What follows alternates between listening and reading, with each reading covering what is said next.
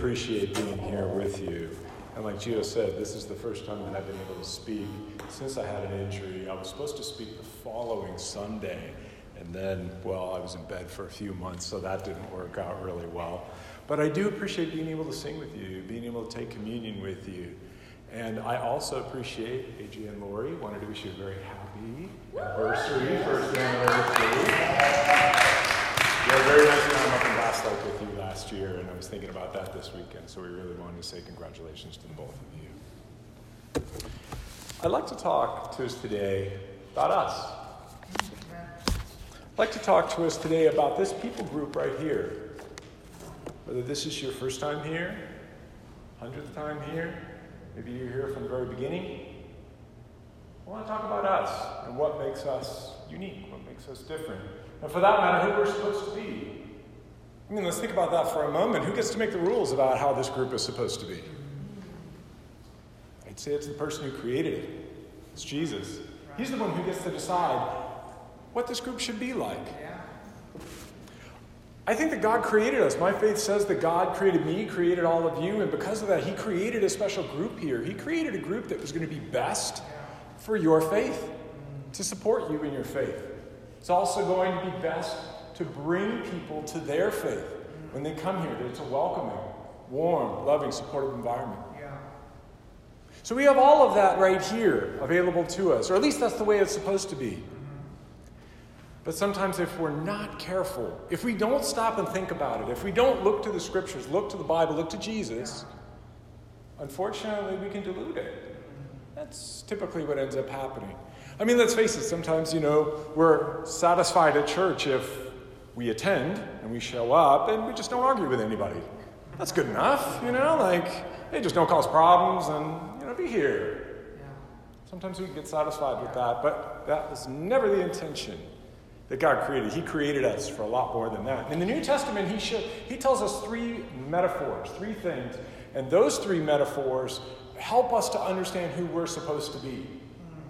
Metaphors are things that we see in everyday life, and then we can look at those and kind of understand what it is about us to understand complex things like what this group is supposed to be. The three metaphors that he uses is a body, is a bride, and is a building. Those three things. So when he says you're a body, well, we've all seen a body every day. We know that we're interconnected. We know that we're a bunch of parts. Most of the parts do different stuff, and we're pretty widely affected throughout the body if any part of it is damaged or hurting. It all works together. And then we think about a bride, smiling, pure, feeling loved, feeling chosen, feeling cherished. That's how we want you to feel also. And then he talks about us being a building. Think about a building, 4 walls with foundation of Jesus, roof, all of it leaning against each other, all of it getting strength and support. So he's intending for us in this group right here that I can lean on someone if I'm hurting. And you know what? Over here, that someone can lean on me too. So does that describe us? Body? A bride? Do we celebrate like a bride? Like, wow, this is so great. Do we do that together? Are we in a building where we can lean on each other, find support, find shelter? Well, I think that there's a lot of things that we could look at. Let's go ahead and look directly right now at John chapter 17. If you want to turn over there with me, we're going to be looking at some of Jesus' words when he was talking about us as a people group. Besides using those metaphors, there are some direct things that Jesus said that I think are very helpful for us. So we're going to be reading up on the screen, or you can turn there in John 17. And I want to set the scene for you before we read it. Before we read it, I'd like to remind you that this was a time where Jesus had you in mind. He had you in mind at the time, right before he went to the cross. A lot of people talk about when Jesus was arrested, he was beaten, he was crucified, and he rose again. And immediately before that, did you know that he talked about Shoreline Church? Now, he brought you up. That was what was on his mind. If that's what I was facing, and maybe you wouldn't be thinking that. I wouldn't be thinking that. I'd be thinking, I got to do this right. But he was thinking all the way to Shoreline Church in Oxnard, California. How do we know that? That's what he said to his Father when he prayed. And when he prayed, what did he say? Let's take a look. John 17. And in verse 20, right after praying for those immediately close to him, Jesus said, "My prayer is not for them alone. I pray also for those who will believe in me through their message, that all of them may be one, Father, just as you are in me and I am in you. May they also be in us, so that the world may believe that you have sent me.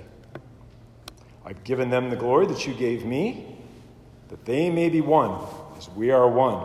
I and them, and you and me, so that they may be brought to complete unity. Then the world will know that you sent me and have loved them, even as you have loved me." You got an inside sneak peek right there at what Jesus was saying to God, his Father. And let's look directly at verse 21 at what it says. Let's not miss these three words. May they be one. May they be one. All of them may be one together. That's what he was looking for. May they be one, Father, just as you are in me and I am in you. That's a lot of closeness. You know, if you've spent any time around the Christian faith, they're going to talk about the Holy Trinity. They're going to talk about the Father and the Son and the Spirit, like Gio did earlier. And this is an incredibly mysterious thing, that there's these three entities that are completely separate and completely different, yet somehow all one. Not forming a group, but forming one. So three completely separate, but one all in the same. You got it? Can you explain it? If you can, you're up here next week. Because I can't quite explain that one, and nor do I totally understand it. I put my faith in it, and I'm okay. I heard a quote a ways back that said, you know, a God you can totally understand is really no God at all. So I'm okay with not understanding the nature of God. And maybe you're okay with that too. But either way, look at what he said right there. That mystery, that togetherness is supposed to describe us. We're supposed to be so close that it can't really be explained. You can kind of talk about it and maybe make some analogies, but this church, this people group, you right here, are supposed to be so close that you go, I can't really describe how close these people are. How they're bonded in mind, bonded in heart, bonded in purpose, the things they do, the things they say. Together as one. But still different. I mean, they're a bunch of different people. Is that us? Are we mysteriously close? Because that's the goal of Jesus. Right there. Right there. That's the goal of Jesus. That's what he said. Mysteriously close is what he's looking for. Just like the Trinity. And if people can't explain the Father, Son, and the Holy Spirit and how they're all somehow one but somehow separate, maybe they shouldn't be able to describe us either. That's the goal. That's what Jesus was looking for when he saw this people group. And if we look at verse 21 there, then he says, may they also be in us so that the world may believe that you sent me. This is the way that Jesus decided with this people group that the world is going to be influenced. Not by clever sayings, not by the right theology necessarily by itself, but instead that this group would somehow, with their supernatural closeness, would supernaturally draw people to come to faith in Jesus. That's part of the plan. Not just knowing what is right, but seeing what love looks like in real life. Yeah. So that's the goal. And that's where we are. And that's what we're pursuing. Does that sound harder than just showing up to church, doesn't it? It sounds more difficult. It sounds like it might actually cost us a lot to do something like that. So what motivation do we have to do that then? I think that the motivation is right here in this passage. Because the ironic thing is, if you're living a Christian life, you're spending a lot of time focusing on Jesus, you're praying to Jesus, you're saying, Jesus, please help me. I know you're a healer. I know that you can heal this person of cancer. I know that you can help me in this situation. Jesus, please bring me peace. We pray to Jesus over and over again. A lot of times pray to God, pray to the Spirit. But in this case, do you see the irony? Jesus prayed to God that we would be close. And God in his wisdom looks to us and says, okay, you answer that prayer. We look at Jesus and we say, please answer my prayer. Please heal. Please provide me peace. And when Jesus prayed to God that we would be close, God looked at us and said, okay, are you going to answer Jesus' prayer? He left it on us to answer Jesus' prayer. In his wisdom, he decided, okay, if Jesus' prayer is going to come true, who's going to answer it? It's going to be you. It's going to be me. We're going to be the ones to either say yes or no to Jesus' prayer. And this incredible stroke of irony where we usually pray to him. And the one time we could see here that I can think of where he was praying to God, and all of a sudden God in the future says, okay, you answer that prayer. That's my motivation. Nobody's ever done for me what Jesus did for me, ever, or even close. And so if he asks for anything, I'll do it. And I hope you feel the same way. I hope that's tremendous motivation for you. To see that the bar is set very high. I mean, the bar is set at as close to Jesus is with God. That's how close we should be with each other. That person sitting next to you, yeah, them. And yet, where's the motivation to put all that energy in? Right there. It's the guy who died for us is asking us to do it. So I hope that that's a lot of motivation for you to think about the type of group that we are supposed to be. I'd like to take a look at another scripture also. Come on, Dan. Good job, Dan. That's great. Because not only did Jesus have intention for us, and we could see it in his prayer, but also we see his example for us. I'd like you to turn over to Mark 3 if you're going to be turning there. If not, I'll have it up on the screen and we'll read it together. In Mark 3, let me set the scene for you. Jesus is not at the end of his ministry like he was in the previous scripture, but he's at the beginning of his ministry. He just got done with all these years of carpentry and said, okay, now is my time. I'm going to be moving forward. I'm going to start preaching. So he starts healing and he starts preaching and immediately gets a name for himself. But it's not really for himself, it's for God. But he's influencing people. People are stunned. Why are they stunned? Never seen the lame walk. I haven't seen lepers get cleansed like that. Plus the way that he speaks. Yeah. He speaks with this authority and knowledge and wisdom, and he's moving people in ways that they haven't been moved before. So he's in a packed house, right? He's drawn a lot of crowd. He's in a packed house, and this is what happens. Jesus' mother and brothers arrived. Standing outside, they sent someone in to call him. A crowd was sitting around him, and they told him, your mother and brothers are outside looking for you. Who are my mother and brothers, he asked. Then he looked at those seated in a circle around him and said, here's my mother and my brothers. Whoever does God's will is my brother and sister and mother. I want to take you to that place with him. Jesus is there. You're pretty amazed. Like, he's blowing your mind. He's saying some stuff that's got a lot of wisdom, a lot of knowledge, and you're like, I haven't heard this kind of stuff before. There's all kind of walks of life. Some people are educated, some are religious leaders, and some are just everyday average people. He's in this house, he's teaching, and you're listening to him, and you're just thinking, wow, okay, this is really a lot. And then I saw this guy get healed. My mind is full. And then, once your mind is full of all of this teaching and all of this knowledge and everything else, what happens? Somebody comes in and says, your mom and your brothers are here. Oh, I'd be thinking, well, that was a great night. And I'd start packing my stuff. I'm ready to go. Yeah, it was great. I mean, totally appreciated all that. And maybe, just maybe, that's what everybody started doing. And in that moment, Jesus said, you know what you can go tell them? And maybe the room got kind of quiet like this one is. And I would stop and I would look at them and go, okay, now what? And Jesus says, you go tell them. I'm going to be with my brother here and my sister and my mother. And maybe he looks right at you and he says it. You are my brother. You are my sister.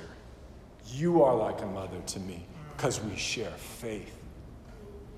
And maybe he'd been filling your head with great knowledge, but in that moment he fills your heart.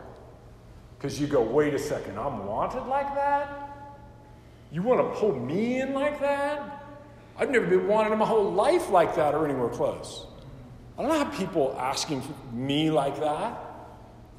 And Jesus now gives you this idea that it's not just about me giving you knowledge. I want to bring you close. Because see, this might be an old thought to us. This is a new thought to them.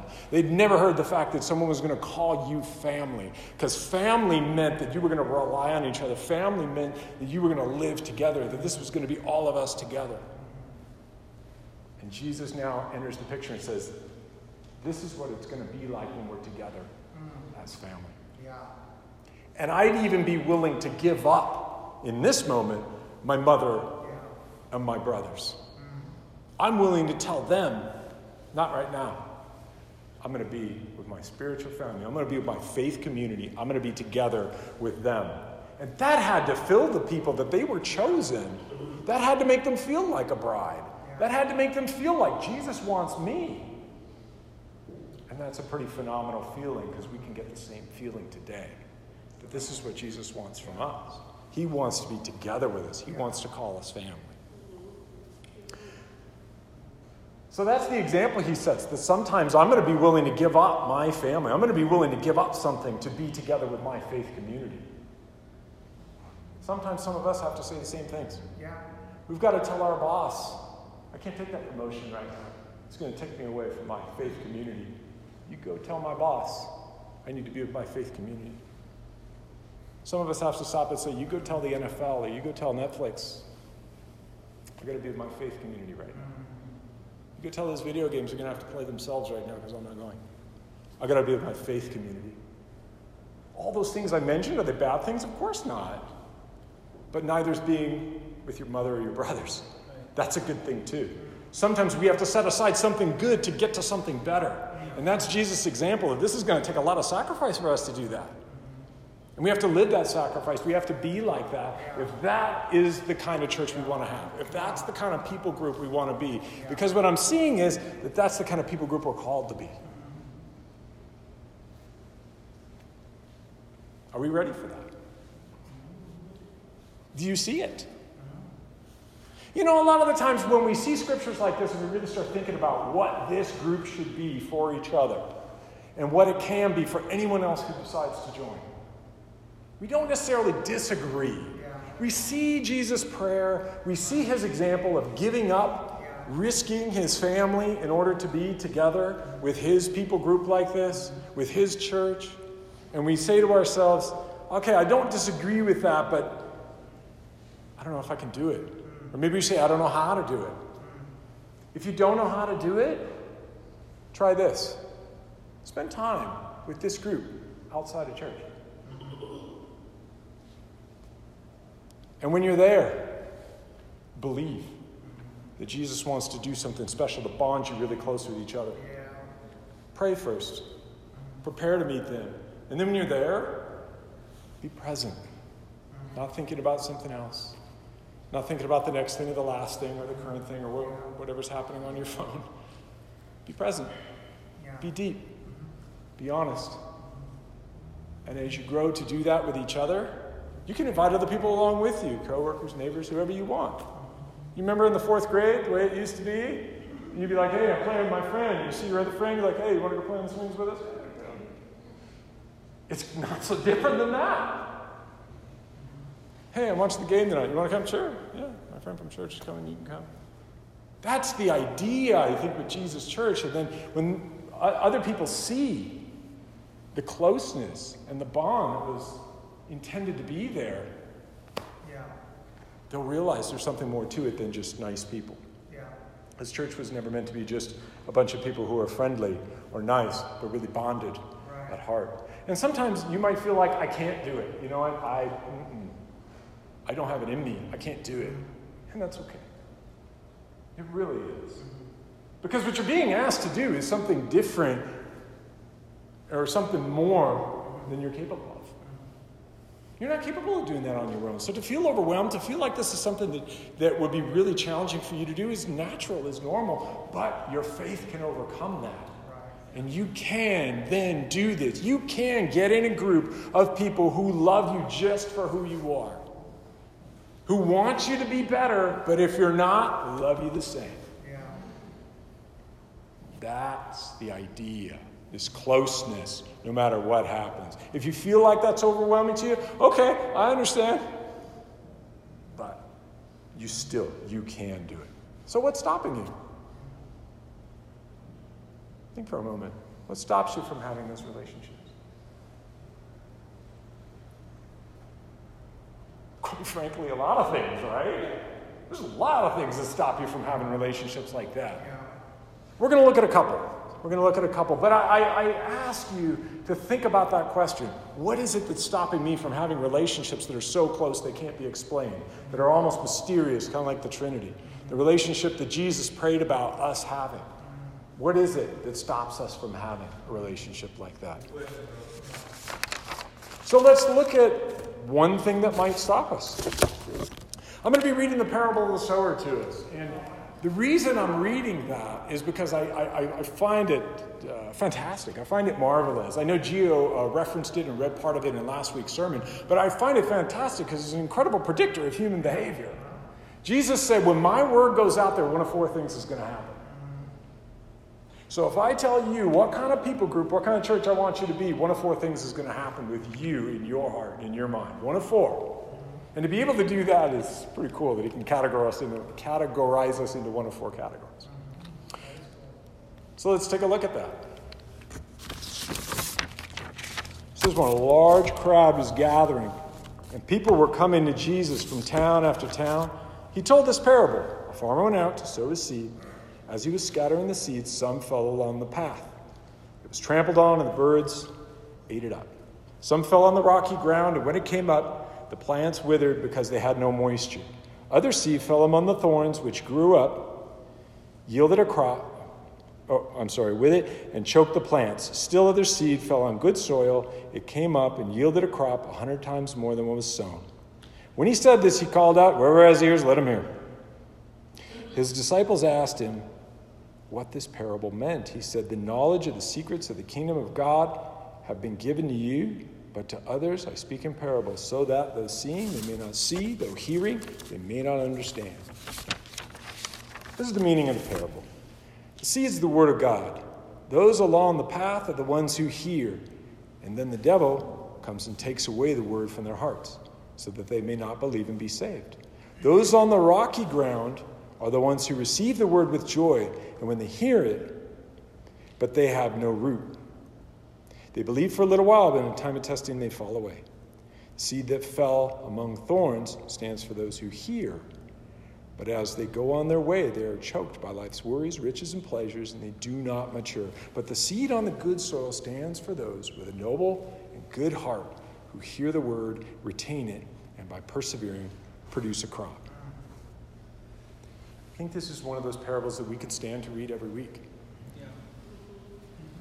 I do. I read this parable fairly often, and I hope you do too, especially when some information is pivotal comes to you, like information about who we should be as people. Not what our Sundays should be like, but our Mondays, Tuesdays, Wednesdays, Thursdays, and so on. That's what we're talking about. And so the Word of God, it says, is the seed. And the Word of God is coming. When you look at Jesus' prayer and when you look at his example with his mother and brothers, the Word of God has come to us today to show us how close we should be. And we're probably going to have one of four reactions. You may have heard it and you may say, well, okay, sounds good. I'm not planning on doing anything with it. Well, then probably the seed fell on the path. Or maybe you say, gosh, you know what? I know that's what I need to do. I'm inspired to do it. I want to please Jesus. Okay, I'm gonna make sure that Jesus' prayer gets answered with a yes. I'm gonna try and connect with people. And then if that doesn't work out the first time, someone doesn't return your call, maybe we give up. Okay. And then I'd like to focus more on the next soil in verse 14, because I think sometimes that's easy to fall into.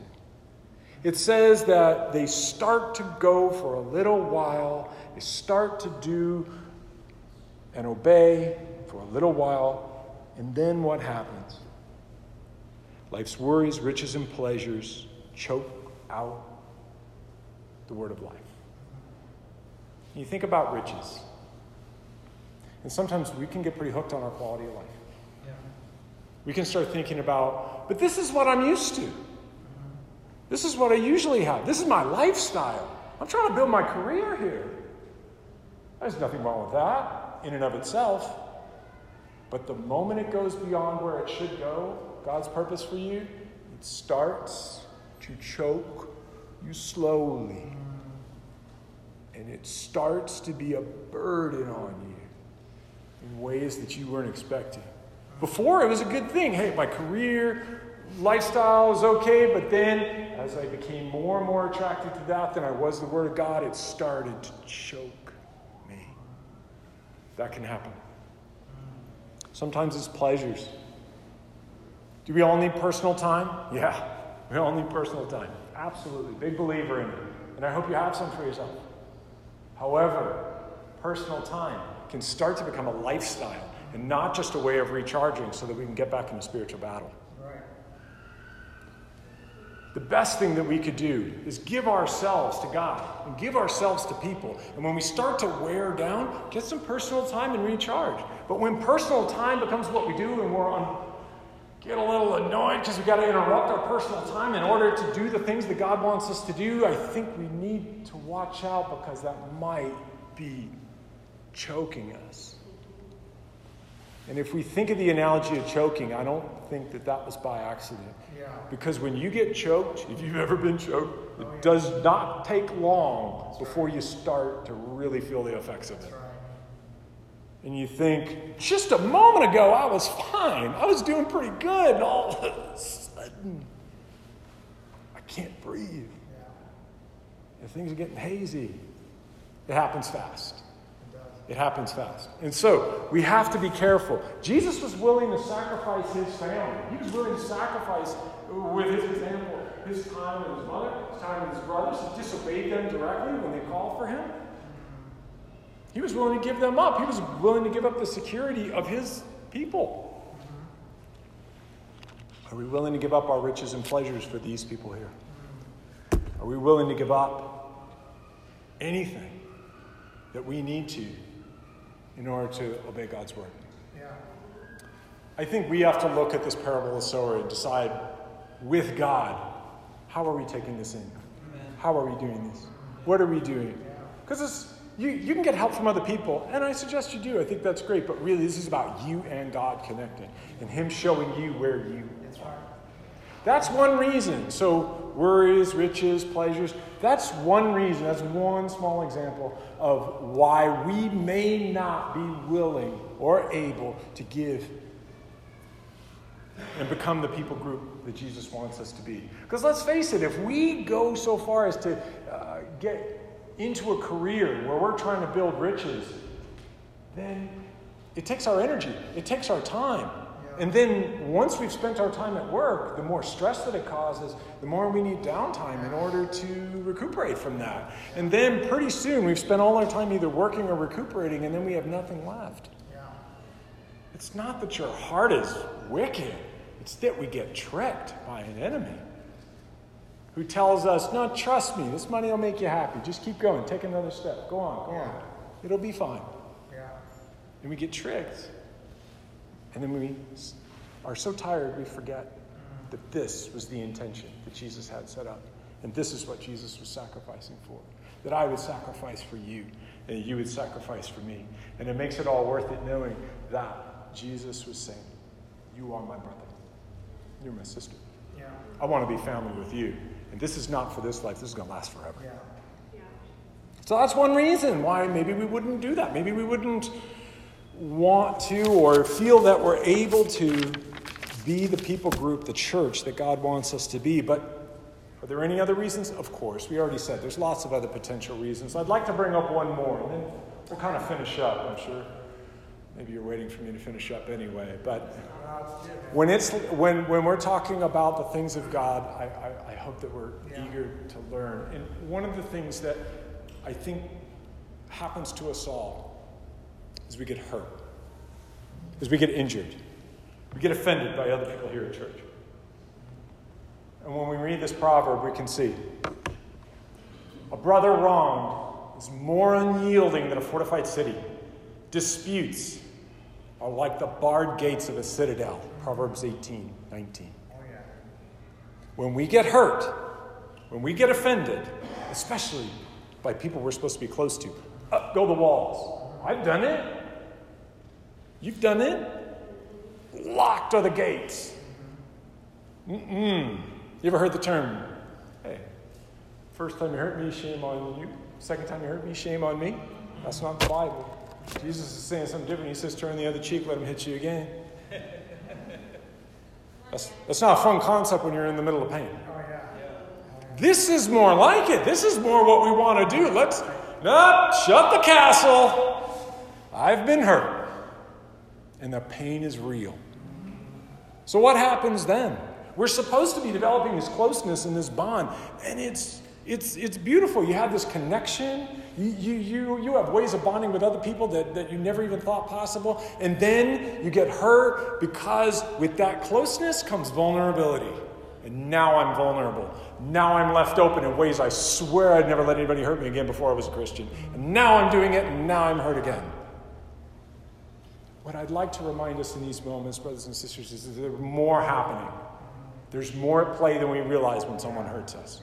We have an enemy that's actively working against us to hurt us through each other because he knows that is the most vulnerable way to hurt us a lot of times is through the people we trust the most. I'm going to kind of finish up here with a story that I hope portrays that for you.